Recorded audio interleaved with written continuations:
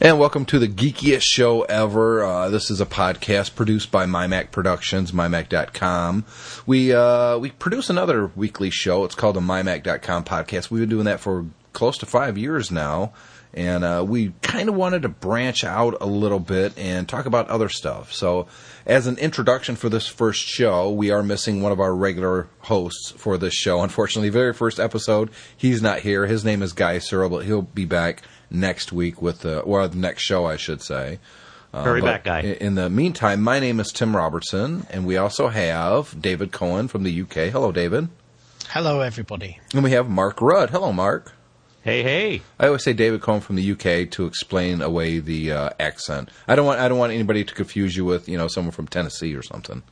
So. Well, I hope they won't do that. Yeah, not likely. So this is the geekiest show ever. What we're going to be talking about is geeky stuff.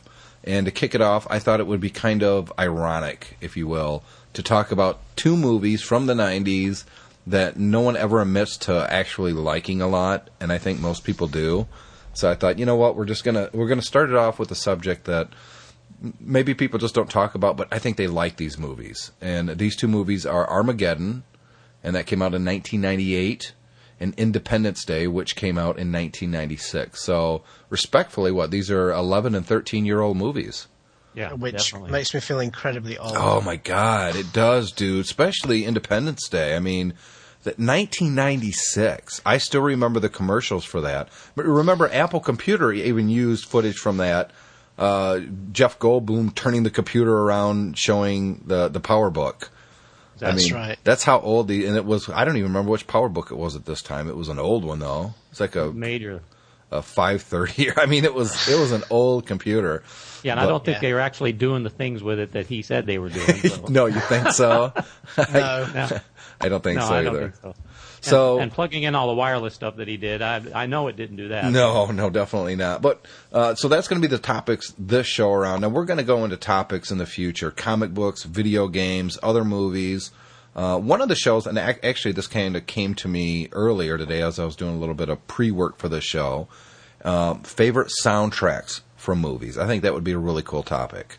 Excellent. There's so many good soundtracks, and I'm not talking about, for instance, in this show, one of the soundtrack songs would be an Aerosmith song for Armageddon. That's not the kind of soundtrack I'm talking about. I'm talking about, the John Williams score in Star Wars. That's a soundtrack. The scores, yeah. It would have to be something created specifically for the movie. Well, yeah, but you can actually say that there's a lot of rock and roll songs that were created for a movie. I remember a Tesla song called Last Action Hero for that stupid Arnold Schwarzenegger movie. Which, I'll say stupid, but I actually kind of liked that movie the first time I saw it. It was an original well, no, it wasn't an original concept. What was it, The Purple Rose of Cairo or something like that? Yeah, but it was a very different take. It was the first of the action films that kind of didn't take itself too seriously, because the idea was that the action hero was popping in and out of the cinema screen all the time. And really, it was the first time that, because before that, action movies had been terribly, including all of Schwarzenegger's movies, had taken themselves terribly seriously. So the punchline and the he always says the same thing in every movie, and Arnold was especially bad at that. I'll be back. I mean, how many times in not just Terminator, but he said that many times in his movies. Exactly. So that was a movie that kind of poked fun at himself, and I kind of respected him more for doing that. But we're not going to talk about Last Action Hero on this show. But although you know what, here's the thing, guys: if we do start going off on tangents, that's cool. It's just a natural flow of the conversation, and that's what this podcast is going to be all about. We don't have any sponsors, at least not yet. Who knows if anybody would ever want to sponsor the show? Exactly. I don't know if I will. Let's see how Emmerich and Devlin feel after this show. Yeah. Well, this episode is sponsored by MyMac Magazine. Check them out at mymac.com. But I think the other thing as well is obviously we hope people are going to listen and enjoy what we're talking about. And obviously, if you do, you do want to suggest things that we should talk about, then let us know. Yep. And going farther than that, we really want to this show is going to really build up on feedback from people listening to the show.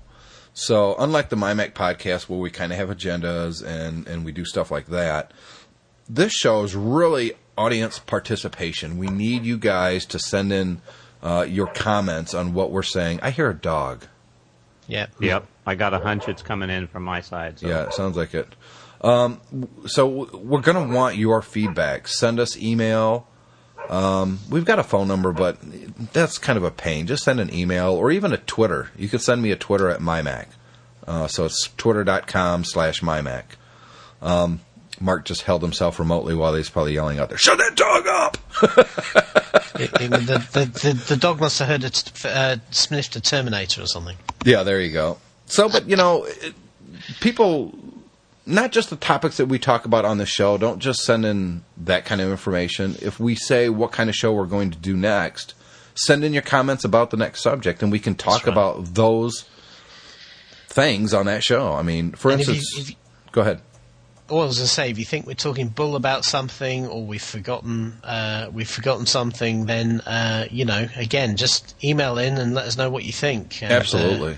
And it'd be nice maybe to get, as we develop, to maybe get a few listeners on the show and participate maybe. That would be incredibly great. I'm going to read you guys, because I know you guys haven't seen this yet. When you submit a show up to iTunes for inclusion in iTunes for the podcast directory, this is the description and the summary of the show. It's only our opinion. We could be wrong, but probably not. A show from the MyMac podcast crew all about the geekiest stuff ever. Bad movies, zombies, Star Wars, Grand Theft Auto, Mario, iPhones, Xbox, PS3, Wii, music, Indiana Jones, top 10 lists, and so much more. If we can geek out over something, we will. Feedback is always welcome and encouraged. In fact, we are always looking for fun topics, so let us know what you would like us to geek out about. And remember, no animals were hurt in the making of this podcast. Well, except for that dog. Well, maybe a few, but only the he'll really... not be barking anymore. Wait, I'm not done. Well, maybe a few, but only the really ugly animals and stuff we like to eat. So, so that's that. Hopefully people will read that, get a chuckle, and listen to the show. So let's jump into the first movie. I'm going to go back to Armageddon first, and then we'll go to ID4. I'm actually going to talk about these. I'm hoping in the same category as my like. I like Armageddon, but I like ID4 first. Yeah. So let's start with Armageddon. Came out July 1st, 1998. So obviously it was a big summer blockbuster.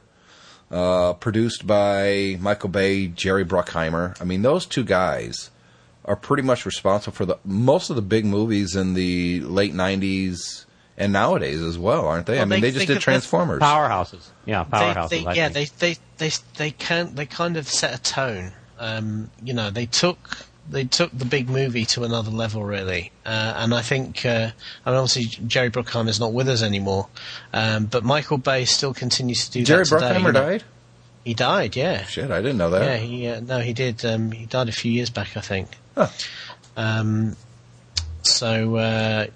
think it was, it was Hollywood excess that led to his demise, unfortunately. They really did. They set some cliches. Bad Boys. They did Bad Boys, didn't they? They did Bad Boys. They did The Rock. And then after Armageddon, they did Pearl Harbor. Dude, we got to do a show on The Rock. I love that movie. Yeah, it's so gung-ho. I need to correct myself. Jerry Bruckheimer didn't die. Yeah, I didn't think so. He's still producing CSI. Jeez, man, you had me freaked out. I was like, he's dead? One of those guys. There's a whole bunch of Michael people. Bay's not dead either, but I'm sure that I know Michael Bay's not recently dead. That some big movie producer who did this sort of movie had died. No, I don't know who it is. No, then you shouldn't be going, oh yeah, he's dead. It was Jerry Bruckheimer, one of his partners. I know who you're talking about. I don't have his name right in front of me, but I'm going to get an email. I'm not dead. Yeah. That's a good start. I probably wouldn't listen to your show regardless, but I had a couple people send me emails wanting to know when I died. Jerry Bruckheimer used to work with Don Simpson. It was Don Simpson who died. It was Don Simpson. That's right. Yeah. Don Simpson. Okay. I remember that. Any relation to Homer? That's another show. We got to do a Simpsons show. That's right. Yeah. Oh, too many shows to do. So anyway, Armageddon. It cost $140 million to make, and it made worldwide $553 million. So they definitely got their money out of that movie. I very clearly remember when I went to see Armageddon. Because I don't know if you remember that sometimes in Hollywood they do this thing where the script goes around Hollywood and then somebody else thinks that's a good idea, I'm going to do my own version. So you get 2 or 3 movies in the same year with the same sort of theme. So the year that Armageddon came out, which Armageddon, for anybody who hasn't seen it, Armageddon is about this huge asteroid is going to hit the Earth, and Bruce Willis is he's an oil driller. Yeah, deep sea.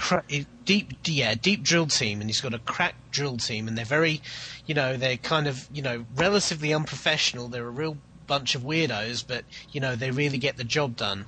And anyway, they find out that this asteroid is going to hit the Earth, and the only way they can save the Earth is to drill it and put a nuclear bomb in the middle of it to split it in two so it will miss the Earth. Yep. And basically they recruit Bruce Willis's team to teach them how to do it, and he very quickly realizes that his team is going to have to go up with the astronauts and do the job, and that's what the whole film is about. Yep. And the thing is that year, about 2 months before this Armageddon came out, there was another movie about an asteroid hitting the Earth called Deep Impact. Yeah, which was also good, and it had. It was a good. But one of my favorite actors, and I'm drawing a blank. It's because we're recording. I could see his face. Well, it was kind of an ensemble piece anyway. Deep Impact, wasn't it? Yeah, no, the president. It had Morgan Freeman. Morgan Freeman. Thank you. Yes. Yeah. I love Morgan Freeman. He's so good. Yeah, but Deep Impact was a completely different sort of movie. It was very serious. It was a drama. A real drama, real emotional. And piece. really, the whole impetus of that movie was that who gets to survive, and exactly. Who's going to get a golden Willy Wonka ticket to go underground and live the rest of their lives down there until it's safe to come back up. And there's very few spaces available. And what is it, like 500,000 people get to survive? That's right. But the thing is, Deep Impact was actually meant to be fairly scientifically realistic. Yep. They worked very hard to try and make it, this is what it really would be like. Whereas Armageddon kind of throws all that out the window. But the thing is, I remember having seen Deep Impact, we went to see Armageddon. The first scene in Armageddon has some sort of precursors to the main asteroid. These micrometeoroids come, right. and within 5 minutes they've blown up a shuttle, and they've ploughed into New York, and there's skyscrapers falling over, and there's big holes in the ground, things blowing up. And I remember leaning over to the person I was at the film with and saying, bloody hell, this the first 2 minutes of this make Deep Impact look really boring. Yeah, and it did. It's exactly what is it, right from the start. They grabbed you, and again as well, you get to you meet this drill team, Bruce Willis's team, on a rig, and it's one of the most effective pieces of scripting I've ever seen, because within probably 2 minutes of dialogue, you basically understand everything you need to know about these guys. Yeah, they don't even mess around. I mean, within 5 minutes of okay, here's the guys, and you've got the hot shot who thinks he knows everything. But he does, but he's reckless, and that's Ben Affleck. You've got the grizzly old veteran who really does know everything and takes it cautious and is a very protective father, and, that's Bruce Willis. And then you've got the ensemble characters. You got Michael Clark Duncan, who's great in it. He's huge, but yet he's a nice guy, and but he's not somebody you really want to mess with. But he's also the sensitive type. And this was kind of a departure for Billy Bob Thornton, who plays the NASA administrator. No, you know what? Movie, it wasn't. Think about every role. It seemed to me like he was he's kind ever... of more of a nice guy in this one, as opposed to kind of a badass like in most of the other ones. Nah, I wouldn't say that, though. I mean, Billy Bob Thornton plays so many different roles and plays them well. Look at Sling Blade. I mean, a lot of people forget about Sling Blade, that Billy Bob Thornton's character in that movie. Have you seen Sling Blade, David? No. Oh my God, dude, go out and rent Sling Blade. He plays a character in there that's just completely unlike any other character I've ever seen. Or that he's ever played. Or that almost anybody's ever played. It was such a powerful role for him to play, and he pulled it off brilliantly. Some people watch that and don't even realize that's Billy Bob Thornton, Early on in his acting, So, what happens in the movie, David? And by the way, if you guys haven't seen it, spoilers. Yeah. The only time we're really going to worry about not giving spoilers away, by the way, is if we're talking about a current television series, say Battlestar Galactica, which I don't watch. And I will, I just haven't got to it yet. Lost or, Heroes. Oh, man, we try not to give too much away of the shows that are current. Unless it's an episode that's been out for a couple weeks, then it's like, you know what, if you haven't watched it by now, too bad. Lost is so good to see. Let's not go there with Lost. I know, we're not, but I'm just... This movie's 11 years old, so I think... I think we're safe. To worry about. Yeah. So what happens is NASA and these guys figure out they need to crash train this team and get them up into space to plant this nuclear bomb. And obviously, as you might imagine, these guys are not used to working to NASA rules, so the training doesn't go fantastically well, but they kind of get them trained in the end. And they go up in 2 space shuttles, and there's you're watching the movie and you watch this movie and you expect it's going to go by the numbers, and every time you think it's going to go by the numbers, it does something different. And there's quite a very, very funny sequence where they launch these 2 military shuttles, and like right next to each other. Right. Well, yeah, I mean, we'll talk in a minute about some of the inaccuracies of this movie. Suspend your... You had to throw all of that out the window. Yes. It's about the ride. Yep. You gotta have fun. And so, they launch these 2 shuttles, and they need to refuel them to get to the asteroid. And so they arrange to dock with the one of these Russian space stations, one of these ones that is up there for years and years. And there's this one crazy old Russian cosmonaut on there, and this space station is literally falling to pieces. Oh, yeah. I mean, this guy is pounding on things, and don't they call it Mir? They actually call it Mir. I can't remember what they called it, Mir. I do remember hearing that after the film came out, the Russians were really, really pissed. Yeah. And they actually banned the movie in Russia, and basically just really didn't feel that this was, because it is kind of, the space station is falling apart, and the American astronauts are very worried about refueling from this thing, and the Russians going, oh, what are you going to do? It's no problem, and all this sort of thing. And sure enough, before you know it, this thing blows up, and they gas lines that they plug in are all leaking and stuff falling all over the place. And he beats on things to get it to work. Oh yeah. Exactly. And so they have to take off with this guy, and then they get out to the asteroid, and of course the drama is things start to go wrong. One of the shuttles crashes, and then the one that survives, they land in the wrong place, and the asteroid iron ore. The asteroid is too solid, and they're struggling to drill it, and so the whole thing kind of leads up to and then the military guys who are on the shuttle have a fallback plan if things go wrong, which is basically just blow everybody up. Yeah. Which doesn't make any sense because it's not going to do the job, but that's what they're going to do anyway. Yep. And if you've ever seen The Abyss with Michael The Abyss. Yeah, where he goes, where the military guy goes a bit crazy and is going to set off the bomb. It's exactly the same. It was the same guy that was in Terminator. That's right. Yeah. So this is how it goes, and of course, the idea is that they save the day at the end, with a bit of sacrifice. And a bit of teamwork and a bit of good luck, everything comes out okay. And with these, anytime you've got one of these teams, half of them aren't going to make it to the end of the movie, and That's of course right. this is what happens. But it really builds up to a really great climax, and you get that classic.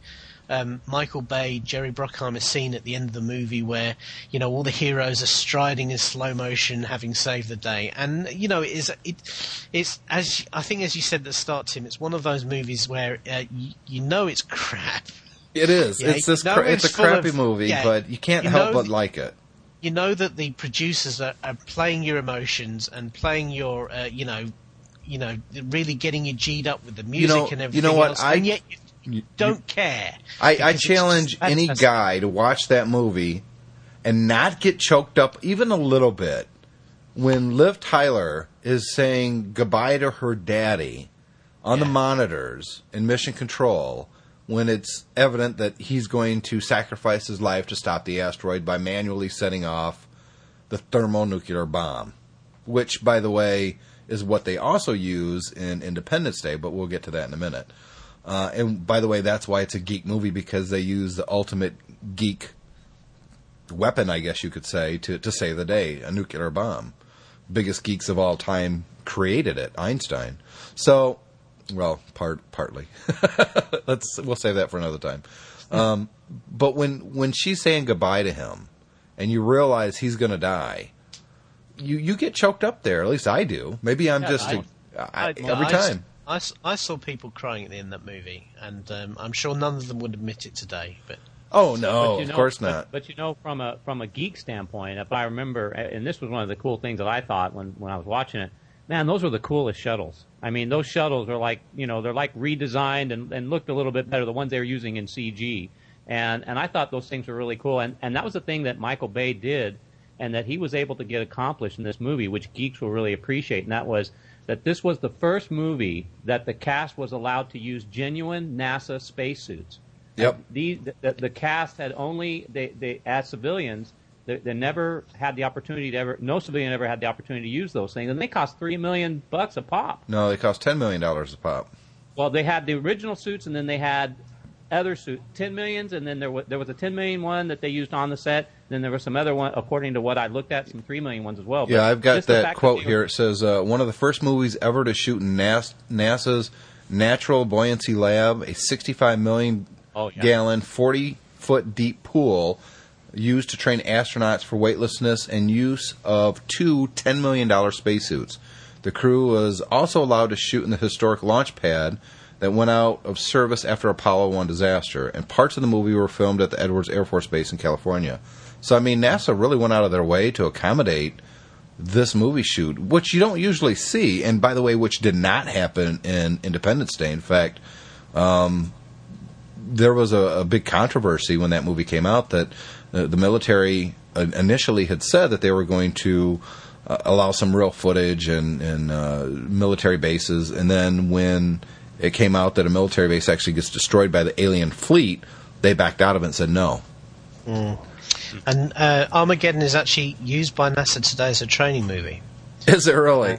Yeah, but not because of the spacesuits. It's because of the 168, and count them, scientific inaccuracies in the movie. And basically, it's shown to new recruits at NASA to basically dispel all of the Hollywood myths about what it's like to work and operate in space. So, I said before that there are some inaccuracies. 168 is apparently the running tally. 168 impossible things shown in the movie. Wow, so that's amazing. The whole slingshot around the moon, and then actually landing on an asteroid, and then taking off that has again. Gravity. Yes. Yeah, this thing has low gravity, even though it's not particularly big. The fact that they can get there and back so quickly. Well, they did establish, though, that it's the size of Texas.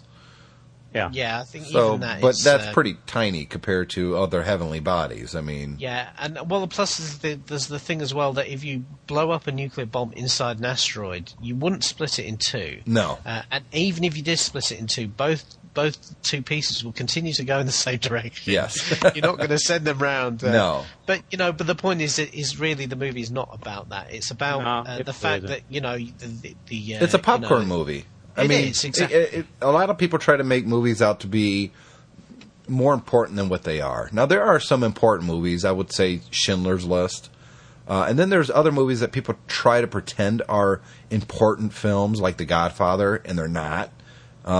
They're meant to be one thing and one thing only. A money-making machine for the studios and popcorn entertainment for us. That's all they're about. And so... looking at it in that context, I love movies. Yeah. Even bad movies that other people hate, sometimes I will still like that movie.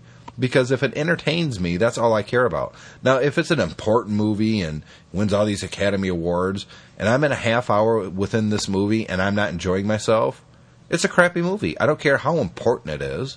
And, there's too much stuff going on in the world that doesn't entertain us. Let's just put it that way. when I see a movie, whether it's at home or I go to the theater, I want to be entertained, and that's one of the things that I remember about Armageddon, seeing it for the first time, was that it was larger than life, which again is Jerry Bruckheimer, Michael Bay. I mean, they just bring everything, they overdo everything, and the effects were awesome in it, and there was enough.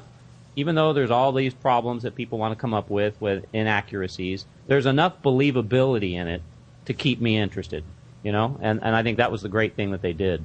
Yeah, I think that Armageddon accomplished, for me personally, exactly what it set out to do.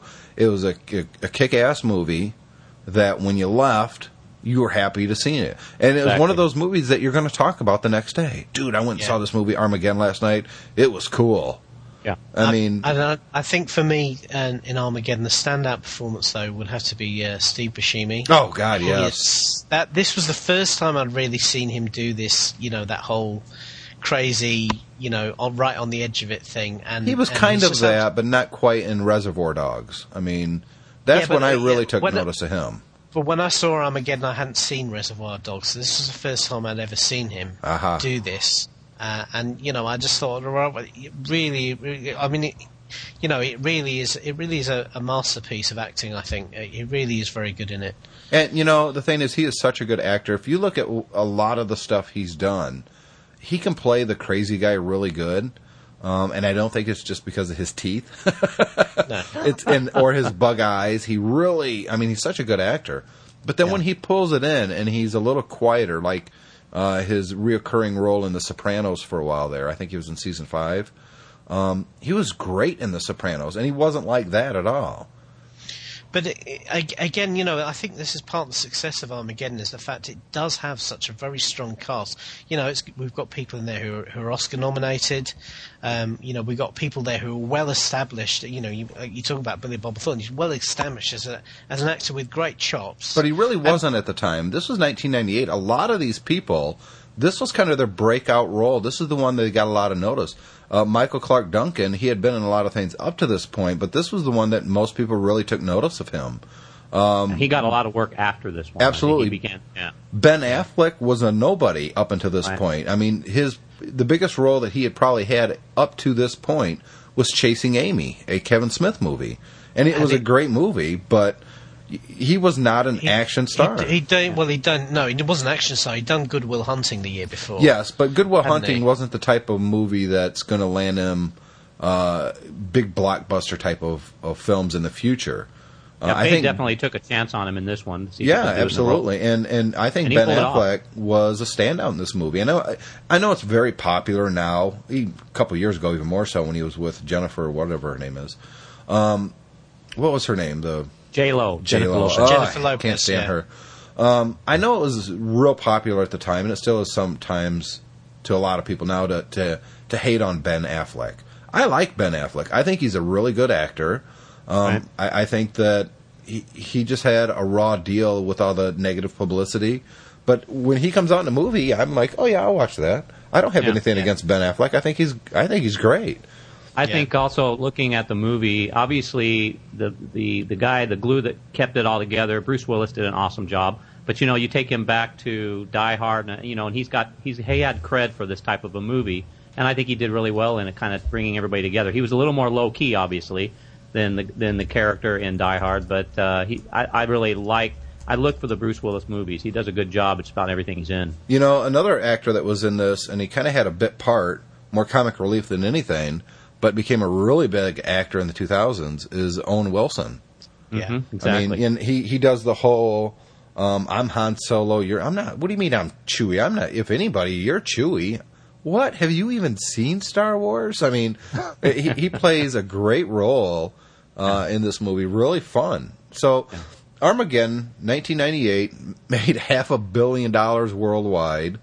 I really liked it. Did you know, guys, the list of demands that the miners give NASA to agree to do this, the actors actually wrote those out themselves and gave them to Bruce Willis. So the whole thing was pretty much improv. Like the one guy doesn't want to pay taxes again, ever. Yeah. I mean, and another thing with Michael Bay, which gives you a kind of a little indication of his sense of humor, and I think this is something that geeks really kind of get into, and that is, we all love Easter eggs, Yep. and wherever that might be. And so there's a couple little homages or Easter eggs that they gave. The Space Shuttle Freedom's Armadillo, that's the little car that they were in that they would drive around on the surface. That one that was from the Freedom, that one contained a Terminator robot inside of it. The head, yeah, it's on the gear shift right in there, yeah. which I thought was really cool. Did you know that regarding the film's premise, Ben Affleck asked director Michael Bay, wouldn't it be easier for NASA to train astronauts how to drill rather than training drillers to be astronauts? Shut up. Yeah, he told him to shut up. That's classic. Yeah, did you know that according to the special edition DVD, Kevin Costner was originally supposed to play the Bruce Willis role? Yeah, and Liv Tyler actually refused the role a couple of times before she accepted it. Liv Tyler and Ben Affleck, I think they're a really good couple on screen. I don't know, there's something about them. They were also in Jersey Girl, which is also a Kevin Smith movie. Another one that a lot of people always say that, that movie sucked. And I like Jersey Girl. I think it's a really cute movie. I don't know, do you think Kevin Costner could have pulled that off? I do. I personally think that while Bruce Willis was a really good candidate for this role, I don't think the movie would have been any worse with Kevin Costner. And Kevin Costner, by the way, is yet another actor, just like Ben Affleck, that everyone seems to always want to, diss and put down. But I personally like Kevin Costner. I think that The Postman is a great movie. Dances with Wolves, man. Oh, Dances with Wolves is a great movie. I mean, I like Kevin Costner. You see, it was only after Dances with Wolves that people started to put Kevin Costner down because, I think a lot of people envied his success. Exactly. Yeah. I agree. And maybe he became a little bit overexposed. But how about The Presidio? That's a good movie. In fact, that had Meg Ryan in it. Mm-hmm. Early Meg Ryan. Very early Meg. Well, yeah. Meg Ryan. Talking of Kevin Costner, I really enjoyed Waterworld. I thought it was an okay movie. I liked it other than the main character villain.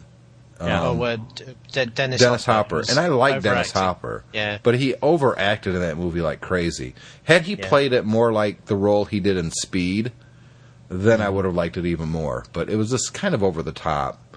But he is a good villain, though. He's easy writer. He has to be, man.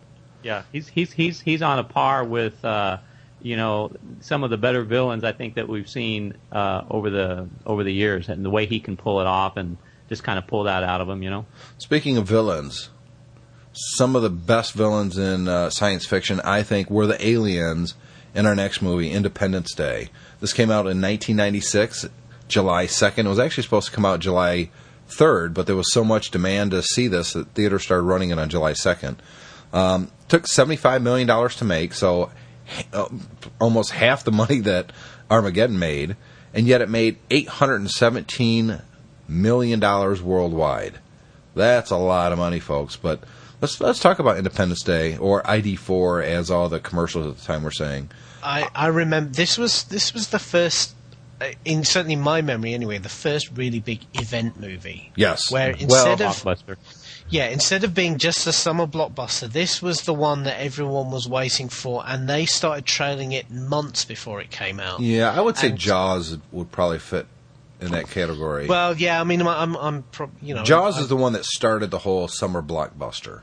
Yeah, but as I say, I think the difference is that this was actually, it was more than just the blockbuster. It really was this was the one everyone was waiting for. In fact, they used internet marketing. In 1996, they used the internet to market this movie, and that was unheard of. There was websites, wasn't there, and there was games you could play and everything. Yeah, that was a whole thing. I remember the trailer. The first time you saw the special effects of them starting to destroy the cities in the trailers. Yep. People just went absolutely crazy. And I remember when it came out, they were. I mean, here in the UK, it was on the BBC News when it came out. It was actually a news story that Independence Day had come out. They were running footage on the TV. That had never happened before in my memory. It was an amazing marketing campaign leading up to the release of this movie. Unlike Armageddon, ID4 actually has a really good soundtrack. And I remember, I love it. And we're going to play 2 bits from it here in a second. but the main theme is one of the most patriotic songs that I've ever heard. And do you know yes, I know where you're going. Go ahead. Yeah. I was going to say the composer David Arnold is a British composer, and yep. yet this movie soundtrack is hailed as one of the most sort of American inspirational pieces of music ever written. Yep, and it is. It kind of bugs me that people say American. I would say more of a theme for freedom, and I don't think that's a uniquely American theme. Yeah, but I mean, the movie itself is obviously, with the name Independence Day, it is. I mean, one of the things it was criticised for was being, somewhat American patriotic. Yeah, it was very nationalistic. Yeah, exactly. And I think the music did try and reflect some of that. Well, the President of the United States, Bill Pullman, plays President Thomas Whitmore. His speech is one of the cheesiest speeches I've ever heard in any movie, but yet every single time I hear it, I could totally get why the people standing there would be just psyched up about it. I mean, this is our Independence Day, and we're not going to go quietly into the night. And of course, it doesn't hurt that he's going to go jump into a jet afterwards. Yeah, exactly. A la George Bush hitching a ride to Mission Accomplished. But speaking of the movie and the music, let's take a quick break, and I'm going to play. This is the bad guy music. This is the sound that you hear, the music that you hear when you first are kind of introduced to these huge spaceships breaking through the atmosphere. So let's take a break and briefly listen to a little bit of music from ID4.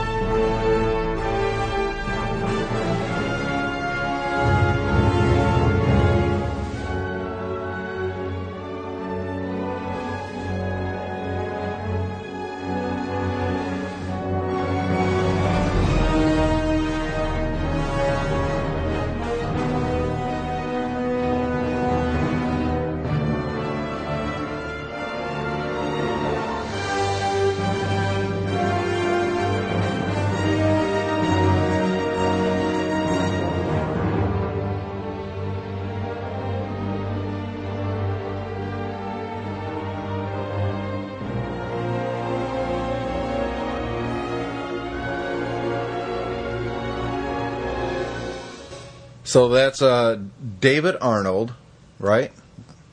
Yep. I'm sorry, that music it sounds like Bad Guys. It very much reminds me of the music in Star Wars when you were seeing the Empire, when you're hearing Darth. It's not quite the Darth Vader dun dun dun dun dun dun, but it is very reminiscent of that. And most music in movies nowadays is just canned stuff, but this is just brilliant soundtrack.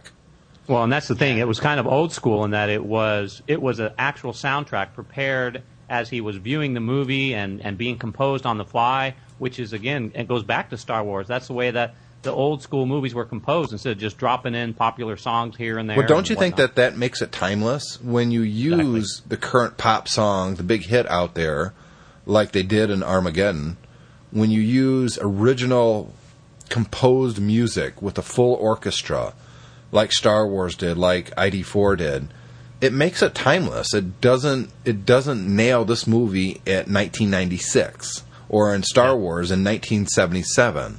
I mean, it makes it even more grand. What do you think, David?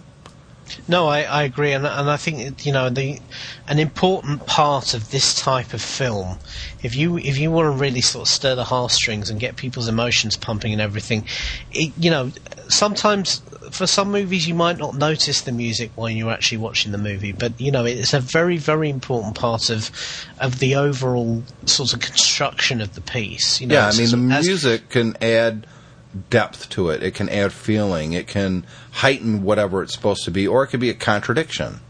And particularly in a movie like this, where because of the nature of it, the characterizations, they're not particularly deep. There's only a few of the characters who you get to really any more than just the very shallowest of backgrounds. Absolutely. And unlike Armageddon, the script in this movie, I think, was nowhere near as tight as that in Armageddon, and certainly not all of the performances were top notch at all. But nevertheless, as a completed piece, if you bring together the special effects and the epic story and the music and everything else, it's something that really, really works.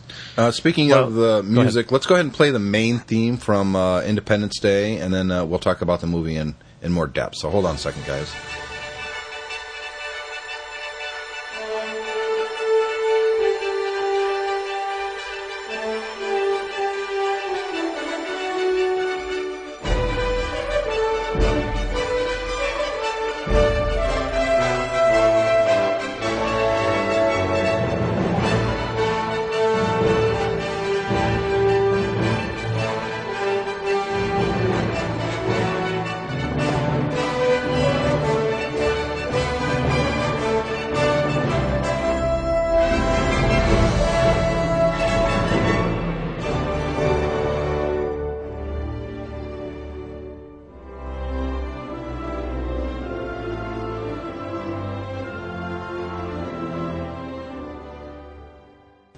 Da, da, da, da, da, da. I mean, it's epic. I mean,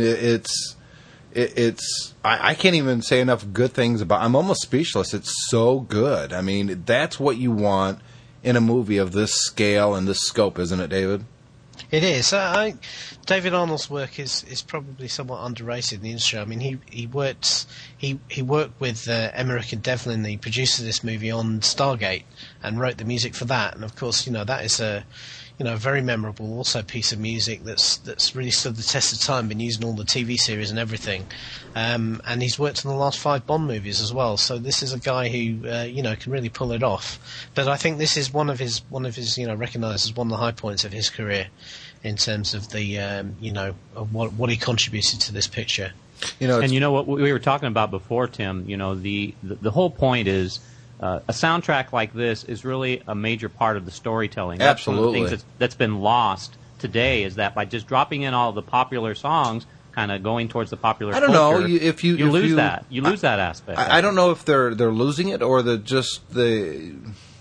at the latest Star Wars movies. They had great, once again, John Williams music. But again, if you it's composed, right? Yeah, but that's recent, though. Some people can pull it off. If you look at what Hans Zimmer did with The Dark Knight, for instance, the absolutely, music, the music in there.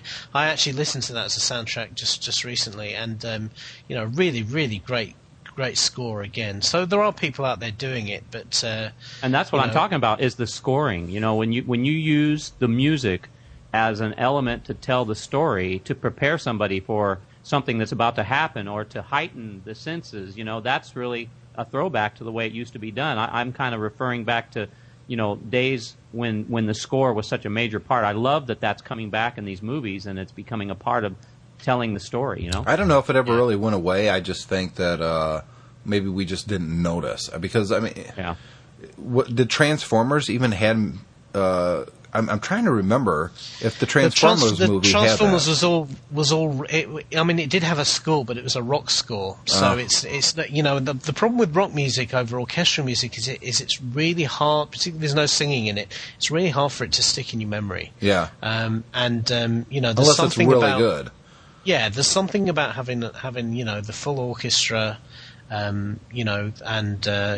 Dolby soundtrack and have it all time with the movie that really makes really adds something to it. It's a really great contrast between if you just stop and think about Armageddon. Okay, those are all great songs, majority of them in and of themselves. Well, actually, Armageddon did have an orchestra opening. I listened to it before we recorded the show, but it was completely not memorable at all. I mean, I'm listening to it going, oh yeah, I guess I did remember that, but. Wow, like what it just I'm didn't talking stand about out is at that all. Those songs are dropped in there, and those songs are in there by Aerosmith and some of the other ones. They're great songs. I love to listen to them. But when you have a score, and that score then is being, the tempos are being raised and lowered, and with the action in the movie, and it's specifically matched to it, it really brings out all those emotions that you want in that movie, and I love that. David, let's break it off on a tangent for just a second. Because we just had the Academy Awards, which I didn't watch this year. Number one, I think that actors congratulating other actors and deciding who's the best and making movies into a big horse race, I'm just tired of it. And it doesn't mean anything to me anymore. And too many times the best picture is never rewarded as the best picture. And I think that was a big problem for me this year, which is one of the reasons I didn't watch the Academy Awards. If The Dark Knight isn't up for an Academy Award as Best Picture, something is wrong with Hollywood. And I'm not talking about just because Heath Ledger died, because he was honored. Yeah. Well, he was, and you know, you do find yourself wondering, had he not died like that, would he have been up for the best support? Would he have been nominated for best supporting actor? Because it was a superhero movie. Exactly, and that's my problem. The best movie of 2007, there was two of them for me. The Dark Knight, which if you'd have taken Batman out of it and called the Joker any other name, it would have worked just as well. I mean, it was a noir movie. It really wasn't a superhero movie. It had more to do, I think, with like Midnight Express than any superhero movie before. I mean, it was an amazing film. But definitely a departure from the normal Batman type movies and an improvement. Yeah, well, yeah, but it wasn't a departure from the character. I mean, that movie is basically what the comic books are like. And I think the more Hollywood decides to treat the characters of superhero universes the way they're treated in the comic books, the movies would be a lot better. With the darker side, you know? No, it's not just no. It's not just the darker side. Absolutely not. Because if you look at Iron Man is another one that I really enjoyed this year, and it didn't go dark at all. It went just the opposite, but it was just like the comic book, which is what made it so good. Plus, they had a really good actor. But so Dark Knight definitely should have been on that list, and quite honestly, for me, so should Wall-E, just for the themes alone. Well, I was reading online about this, and you know, they were talking about Wall-E and saying, well, why does the Academy have this animated film Ghetto? Yeah, exactly. You know, because it's just because it's you know, I mean, it's a kiddie movie, so we'll put. Well, they don't take them seriously. It's not, but it's not nominated. They take the profits that those movies make seriously. Exactly, but the thing is, it's not nominated as a children's film. It's nominated as an animated film, and if you think about it nowadays, that doesn't make any sense. Because when you put Wall-E against Bolt, come on. Exactly. Come on, that's retarded. That's part of it, but it's not just that. I mean, you know, if you were to take something like The Dark Knight, and then I don't know, you take Mamma Mia, which is a musical, right? Those are three different films made in three different ways for three different audiences. But why is the animated film singled out as having to go its own category, whereas the other ones could potentially be up for nomination as Best Picture? Right. Just because it's an animated film, why does it have to go into its own category rather than potentially be up for Best Picture? Because animation is just it's a style of making a movie, and it's particularly storytelling, nowadays, you know. Yeah, particularly nowadays with CGI. One of the things about Wall-E and the way it was made, it was, even though it was all rendered, it was shot, it was storyboarded, it was rendered as if they were using a camera. Yes. And, you know, so effectively, even though it was CGI manufactured, it was actually made just the same way they would have made any other movie. So why does it have to be stuck in an animated category? It just doesn't make any sense to me at all. Now don't you agree, David, that the problem is the Academy Awards itself? That's where the problem lies. Well, yeah, because it's a political organisation, and, you know, it's heavily lobby dependent, and, you know, there is a whole campaign behind certain movies to get either the movies or the actors nominated, and it's all about boosting the movie's profits and making money. And you know, it's a shame, and of course, you know, up until recently, a lot of people didn't have any sort of exposure to that sort of process. I mean, I heard somebody, I was listening to podcasts today, and they were again talking about Wall-E. They were saying that it was nominated along with The Dark Knight for a sound direction and sound editing, and The Dark Knight won. And I think it was on Mac Break Weekly, actually, Andy Nutka was saying he just couldn't understand that, and for him that's where the Oscars jumped a shark, because the whole point about Wall-E is the first 20 minutes... There's no vocals. There is no dialogue. None. It is all about the performance and the sound. Well, that's technically not true, because if you look at some of the... what's the one actor's name? You actually see him talking a little bit, so it's not quite true that there's no dialogue at all. But effectively, there's very little dialogue. And what the guy was saying was, how can The Dark Knight won the Oscar for sound editing, and he said, while the Dark Knight was a terrific movie and the sound editing was obviously a part of that, it wasn't anywhere near the achievement of keeping an audience engaged for 20-25 minutes with virtually no dialogue. Here's the gauge for me. You put WALL-E up on the screen and let an audience watch it. 500,000 people. And then you put Slumdog Millionaire up there and let 500,000 people watch it. Which movie will the vast majority of the people say they enjoyed more? I bet you it's WALL-E. Well, Probably. Yeah, of course. If you just go back and you look at what Pixar and John Lasseter have done with the movies that they've produced over the years, they're masterpieces. And there have been some awards that they've won, Academy and otherwise. But, I mean, how can you say that the work and the storytelling that go into those movies is any less than any of these other movies? If you look into our Ustream chat room right now, and as we usually do with the MyMac podcast, Geekiest Show Ever, we're also broadcasting live on Ustream. Just go up to geekiestshowever.com and you'll find the link to the Ustream chat. They're all saying the same thing we are. WALL-E, much better movie. And I haven't seen, to be quite fair, I haven't seen Slumdog Millionaire at all. I don't think I've even seen a commercial for it. But I'm sorry, WALL-E was a phenomenal movie.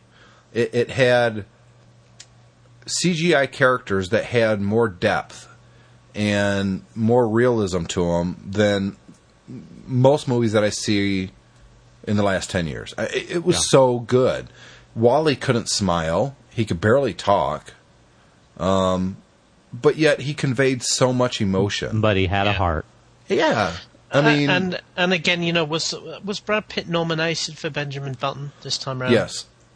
Right. Yeah, Benjamin Button had quite a few nominations, I think. Well, yeah, but the thing is, Benjamin Button effectively was an animated performance. Yes, it was all CGI done. So what's really the difference? I mean, this is the problem I think the Academy's going to face going forward with some of these artificial categories they have. Is what's the real difference between a movie there where the main character is primarily CGI, performed by an actor that's been turned into CGI, between something that Pixar does, which effectively is a team of animators and a director controlling a character via CGI. And I think one of the things that is the big elephant in the room, and that is, and this has been happening over a number of Academy Awards and some of the other award shows as well, and that is, it needs to stop being politicized. Go there, it's entertainment value. If you have a political opinion, there's another avenue for that. There's another venue for that. Go there and talk about what you're there to talk about. Don't let the whole thing become politicized, because that's really what a lot of these things like Slumdogs and some of the other things, it's more politically correct to vote for a movie like that than WALL-E. And okay. You know what? If we could move the politics out of it and just come together and do it now, Sean for the right reasons. Sean Penn won this year for his character Harvey Milk. I'm sure he did a great job. Sean Penn is an awesome actor. Right. I think his best role so far was in I Am Sam. That being said, and I haven't seen Milk yet, and I will, but I did see one of the movies that the best actor was up for, and that was The Wrestler, Mickey Rourke. Have you guys seen The Wrestler yet? No, I haven't seen clips from it. My God, dude, this is a fantastic movie. I thoroughly enjoyed it. I mean, it's so good. And at least Mickey Rourke was nominated. Right. I can't say how good Sean Penn did as Milk or Brad Pitt did in A Curious Case for Benjamin Button, but I can't believe either one of them did a better job than Mickey Rourke. I mean, his character was so good. He was brilliant in the role. And I think that, that all goes back to what you were saying, Mark. It's politics. That's why Sean Penn, as Milk, a gay activist in San Francisco, is a politician, which, by the way, I support. But that's why he won the Academy Award for the role that he was playing in today's There's climate. nothing wrong with supporting those positions. It's just but it shouldn't win an award because of it. It shouldn't win an award, and that show should not be about that. I'm talking about the Oscars and whatnot. I'm sick of the Oscars. Mickey Rourke he received a BAFTA, which is the British Academy. Well deserved. He got Best Actor for The Wrestler. Dude, I'm telling you, it was so good. The Wrestler. I used to watch professional wrestling. I don't know, 2 decades ago. I mean, back in the day. And I of course I knew it was fake, and it was like a big soap opera to me. But it was still fun to watch. It was entertainment. And so, this movie shows what happens to one of those guys 20 years later. Yeah, the burnout side. Yeah. Well, it's not really the burnout side. It's just that his career's over and he's not healthy. And dude, I got to tell you, Marissa Tomei's in this movie too, and she does an awesome job. But she has a practically completely nude, multiple scenes in it. She just has a G-string. That's it. What is Marissa Tomei in her 40s now? Yeah. Oh my God, dude! I'm telling you, she's still got it going on. Oh my goodness gracious! Can I just say to everybody while we're on the subject of movies and these movies that we're talking about, you want to see an awesome movie? Taken. If you haven't seen it, see it. I haven't seen it yet. That's an awesome movie. It looks highly good. recommend. Here's the thing, guys. I don't go to the movie theater hardly ever anymore. In fact, the last movie I went and saw, and this was at the insistence of my 5-year-old daughter, because she kept seeing the ads on Cartoon Network, and she just had to go, and that was The Clone Wars from Star Wars, which was an atrociously bad movie. I mean, we'll have a Star Wars show, one show that's nothing but Star Wars. Did she enjoy it? Yeah, she did, and that's the demographic.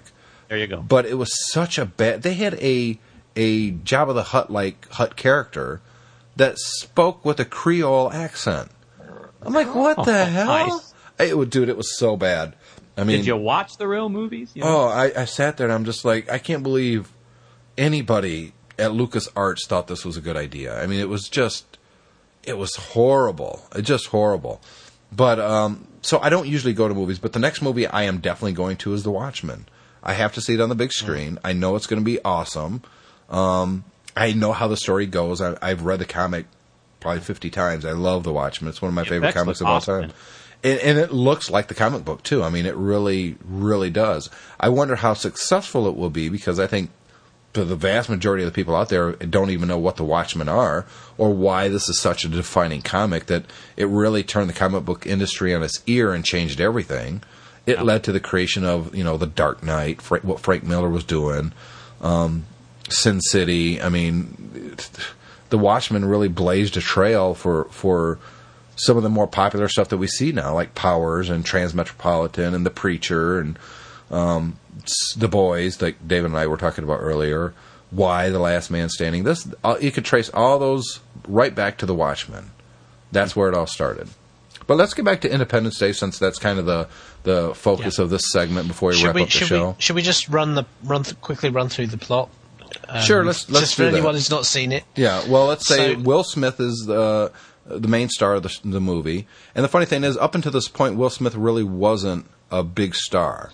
I think this turned him into a star. This movie, and then the one that he did after this, a little movie called Men in Black. Yeah. But I don't know whether he would have No, there's absolutely no way. No way. And he was a great character in it. He didn't play the Fresh Prince. I mean, he was an adult. This was the first time that most people really saw Will Smith as an adult, and he played a great role. The Fresh Prince of Bel-Air. And he wasn't asked to do a lot in this movie, but just when he's going to the bathroom and looks out the window. I think this is one of the things for me in this, is that the fact is that you're right, he doesn't have an awful lot to do. He's an important part of the plot, but to be fair to him, and I think everyone else in the movie, as I say, I think all of the characters in the movie are fairly sketchily laid out.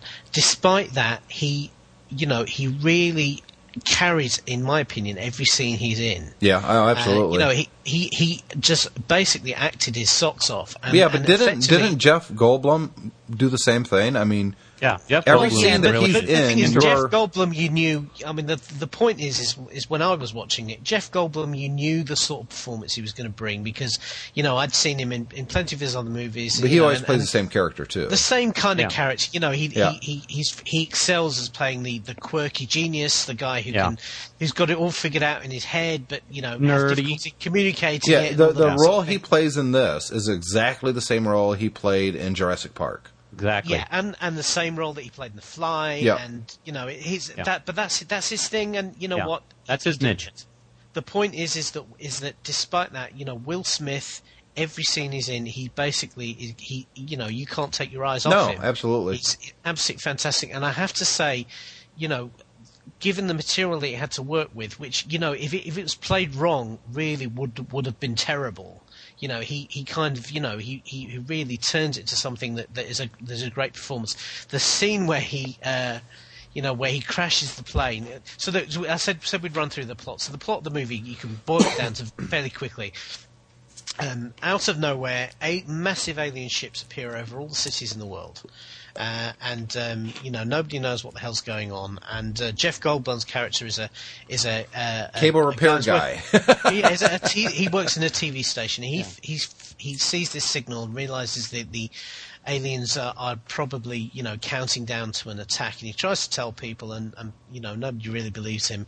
Anyway, sure enough, at the appointed time, all the alien ships open up and fire down these beams, which just lay waste to the cities underneath them. And this was really the first movie. Which is the scene for all the advertising. Oh, absolutely. Exactly, and this was really the first the movie. standout special effects. Yeah. So obviously the Let me get this in real quick, David. This is the first movie where mass destruction of historical real-world places depicted accurately, like the White House in New York City, and just completely leveled.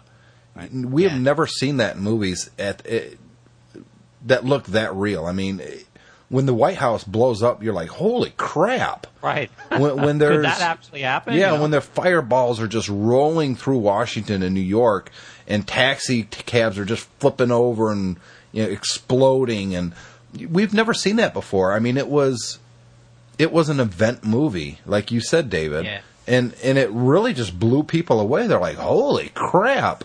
Thank God that they didn't film this and try to release it in like late 2001, because I don't think they ever would have released this movie. Right. Yeah. Timing was important.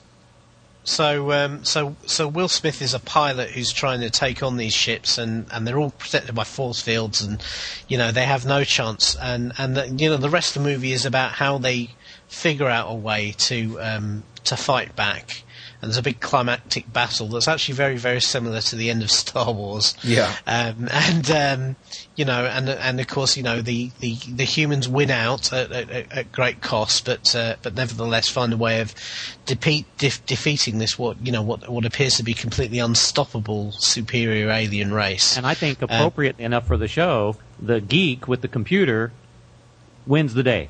He uploads a couple. Here, this was my problem. Even sitting there, suspending all reason, completely embracing, the science of this movie.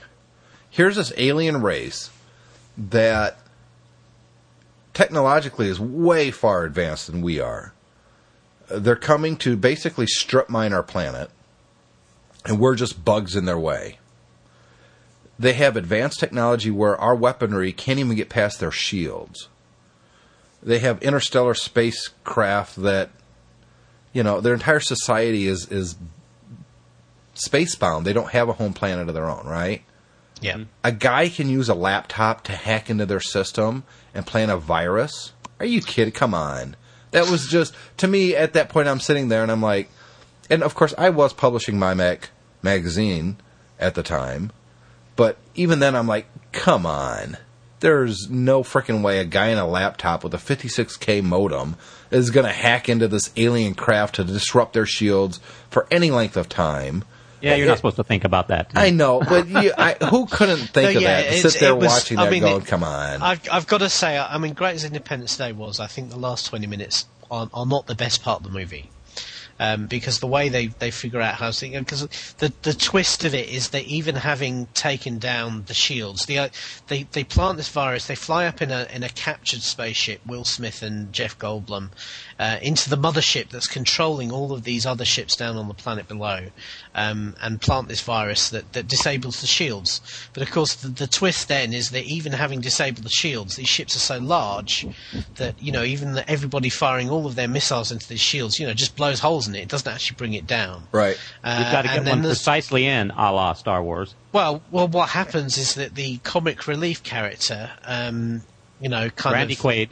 Randy Quaid, who plays a great role in this. I mean, he plays a great drunk. I mean, again, he's completely awesome. Completely over the top, but he kind of carried This it off. wasn't his best role, by the way. No, his best role was in Christmas Vacation. I'm sorry. Oh yeah. He's so good in that movie. Both roles. He did it when he did it the first one. The first one, yeah, but he was really better in the second one.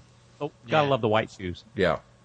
So he figures out, he has the last missile, and he has to try and shoot out the weapon underneath the big spaceship, and he can't, again, just like in Armageddon, he can't fire his missile, it's stuck, so he ends up sacrificing himself to bring the ship down and showing everybody how it can be done.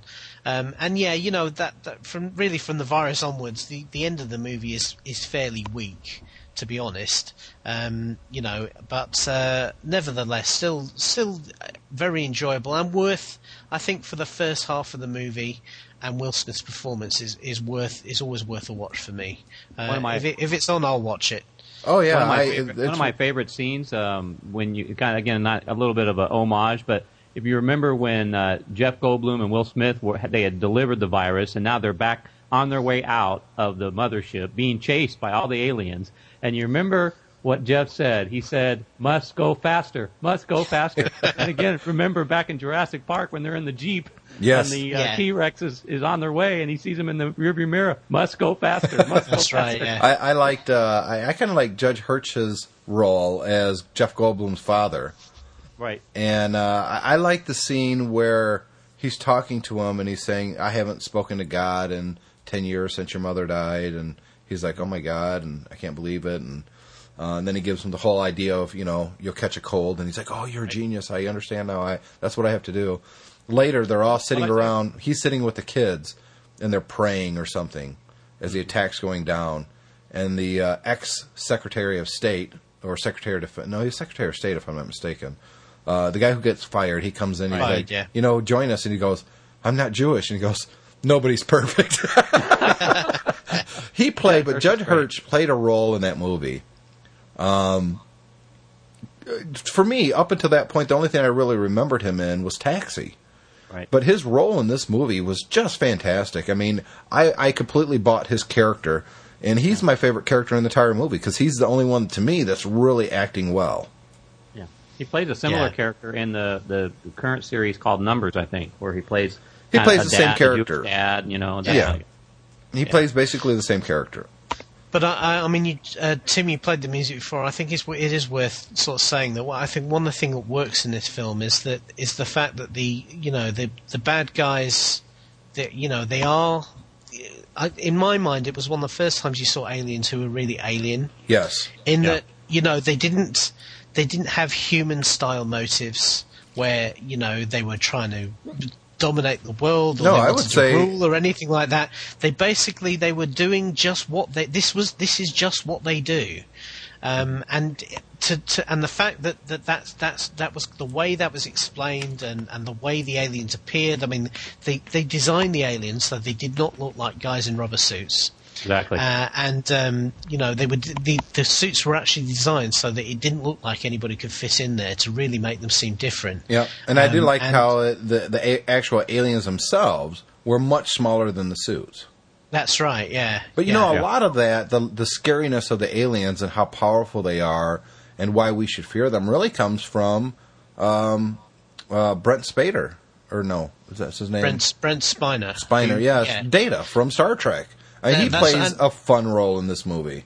Yeah, he was obviously really enjoying himself. Oh, you could tell. To wear the contact lenses and the makeup for a change. Yeah. So he's like the Area 51 typical mad scientist. With Did you know there was a novelization of this movie? But the same guy who did the novelization of this movie did a prequel book, Independence Day, that takes place back in the 40s and the 50s or the 50s and 60s, I forget, and it revolves around that character. Mm-hmm.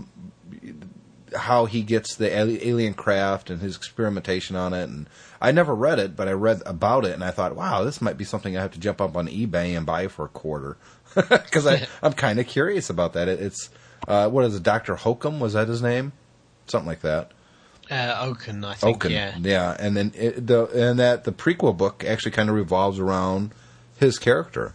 There was never a sequel to this movie, which kind of surprised me for a movie that made more than $750 million worldwide, not to have a sequel. I think it's probably too late to do it now. But maybe not, because they never really say what year that this movie takes place in. But still, this movie was begging for a sequel. I thought, obviously, not all the aliens are going to die when the spacecraft goes down. When the mothership is exploded, when the smaller ships crash into the ground, burning. A lot of the aliens are going to escape, aren't they? A lot of these aliens are going to have access to technology that's far in advance of what we have. Or that wherever they are, wherever they came from, clearly they must have phoned home to say, hey, these guys knocked us out. Well, there was no home. They established that there was the main unit. Well, the main unit. Well, there is no. This is it. I mean, their entire species. The mothership. Yeah, that's where they live, and they strip mine planets, and the Earth fit the bill exactly what they're looking for. Come and take it. Yeah, but even then, I mean, they could have established that there is other aliens out there, and they're coming to find out why one of their sister ships crashed. Or I think would have been even a better sequel is the aliens are on the planet, and they have to fight them off. It wouldn't be spaceships and airplanes. It would be ground troops. It would be, I don't know. It's just something. But why was there never a sequel? I never understood why they didn't do a sequel to this movie, David. Well, there would have to be another major effect, a major collapse or catastrophic event for the world to be saved again. It's kind of hard to go from here when you've saved the world. I think as well. I think that the producers don't really. Everyone could never understand why they never made a sequel to Stargate. And, well, they kind of did. They didn't. They weren't involved with the TV series. I mean, they sold the rights to the TV series, and they weren't involved in its production whatsoever. And in fact, I have heard that they have said if they ever did a sequel to Stargate, they would effectively, would not count the TV series as continuity. As far as they're concerned, it's something else. So I can only presume that sequels is not really their thing. I think it would be I think what you say is right, Mark. It would be tough to try and, build a sequel with the same kind. If you wanted to have the same sort of themes in it, then in terms of plot line, where do you go from there? Yeah, that might be tricky. But who's not? I mean, there's been plenty of sequels that have ignored those difficulties and gone for it anyway. But I guess they just wanted to move on to other things. I mean, they made Godzilla after this, didn't they? So maybe that was. The thing is, if you have these big high concepts, why did they make the new Godzilla not look anything like the original Godzilla? That killed it for me. I mean, Godzilla was the roar and the way he looked. Yeah, it's a guy in a rubber suit, but had they made a CGI Godzilla that looked kind of like the guy in the rubber suit, that's what I wanted to see. And they made this big lizard. It was horrible. Well, that had to be Emmerich's choice. It's kind of interesting that you bring that up, the Godzilla movie. If you remember, again, a tie-in back over to Armageddon. If you remember the beginning of the movie when there's a little dog. Yeah, he attacks the Godzilla. Yeah, he attacks the Godzilla from Emmerich's version. That's kind of interesting. Well, was it Emmerich's version? I thought it was the regular Godzilla. I think it was the doll. It was a replica of the one from this movie, kind of an homage or a little attack. No, I think it was the original Godzilla he attacked. Was it? Yeah, because it obviously, for most people, that would be more recognizable for it to attack the original-looking Godzilla rather than the lizard with the flat head thing that they developed for the new one. Nothing like it at all. Nothing. Yeah, I never got into that movie at all. Mm-mm. So there's a lot of other movies that we'll talk about in the future. Somebody in the chat room just said Cloverfield, which I really enjoyed. That was another good movie. Fantastic movie. I'd like to talk about Transformers. I know there's a Transformers 2 coming out. I like the Transformers in the 80s. I like the cartoon series. I hated the new movie for the most part. I thought it was absolutely just wretched. I thought that movie should have been about two characters, the boy and the one robot, Bumblebee. That should have been basically the entire movie. And introduce the other Transformers at the very end. It should have been one bad guy robot, one good guy robot, and the kid. That should have been it.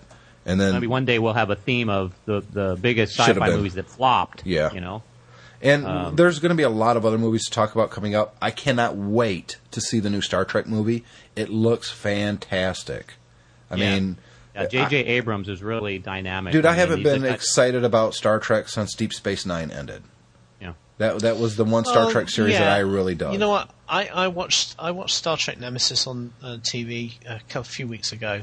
And I still enjoyed it. I enjoyed the TNG movies. I will say that they're not bad. No. They just haven't been Yeah. great. I mean, No. I don't think any of the TNG movies came close to the height of the television series when Captain Picard gets captured by the Borg. That was Yeah. the best Star Trek The Next Generation ever got, and the movies never captured that. And then they did a huge disservice of killing Kirk the most hokey way possible. I mean, but there's other movies. Wolverine coming out looks really, really good. Which Yeah. I thought, oh great, another X-Men movie. I'm getting kind of Which I burned was out really of those. disappointed with X-Men 3. I liked X-Men 3, but the new Wolverine movie looks really good. G.I. Joe is coming out. I'm kind of optimistically hopeful for that movie because I don't want to hate on G.I. Joe. I was never a big fan. I like the comic books a little bit, but I don't know. The whole concept of G.I. Joe right now while we're in a war in Iraq, and I don't know. I don't know. We'll see. What I've seen of the G.I. Joe, I've seen the trailers, and it looks. I don't think it looks good. Yeah, It I haven't seen really any doesn't look trailers, good. so I'm going to have I'll tell to. you what I would love to do is I'd love to throw out, add to our upcoming list somewhere down the line is the sci-fi movie Serenity, and with the tie back to, of course, Firefly. I love that movie. Well, we're going Yeah, to do another show. That's going to be a show in the future because Firefly and Serenity, and I kind of take that as one thing. I don't break out the movie from the TV series. Is one of my favorite sci-fi / westerns of all time. Oh, my God, it's it's the so best. good. I And love it. We'll definitely have a show completely dedicated to Serenity because Firefly was such a brilliant show, and if you guys Joss haven't Whedon, watched it, man.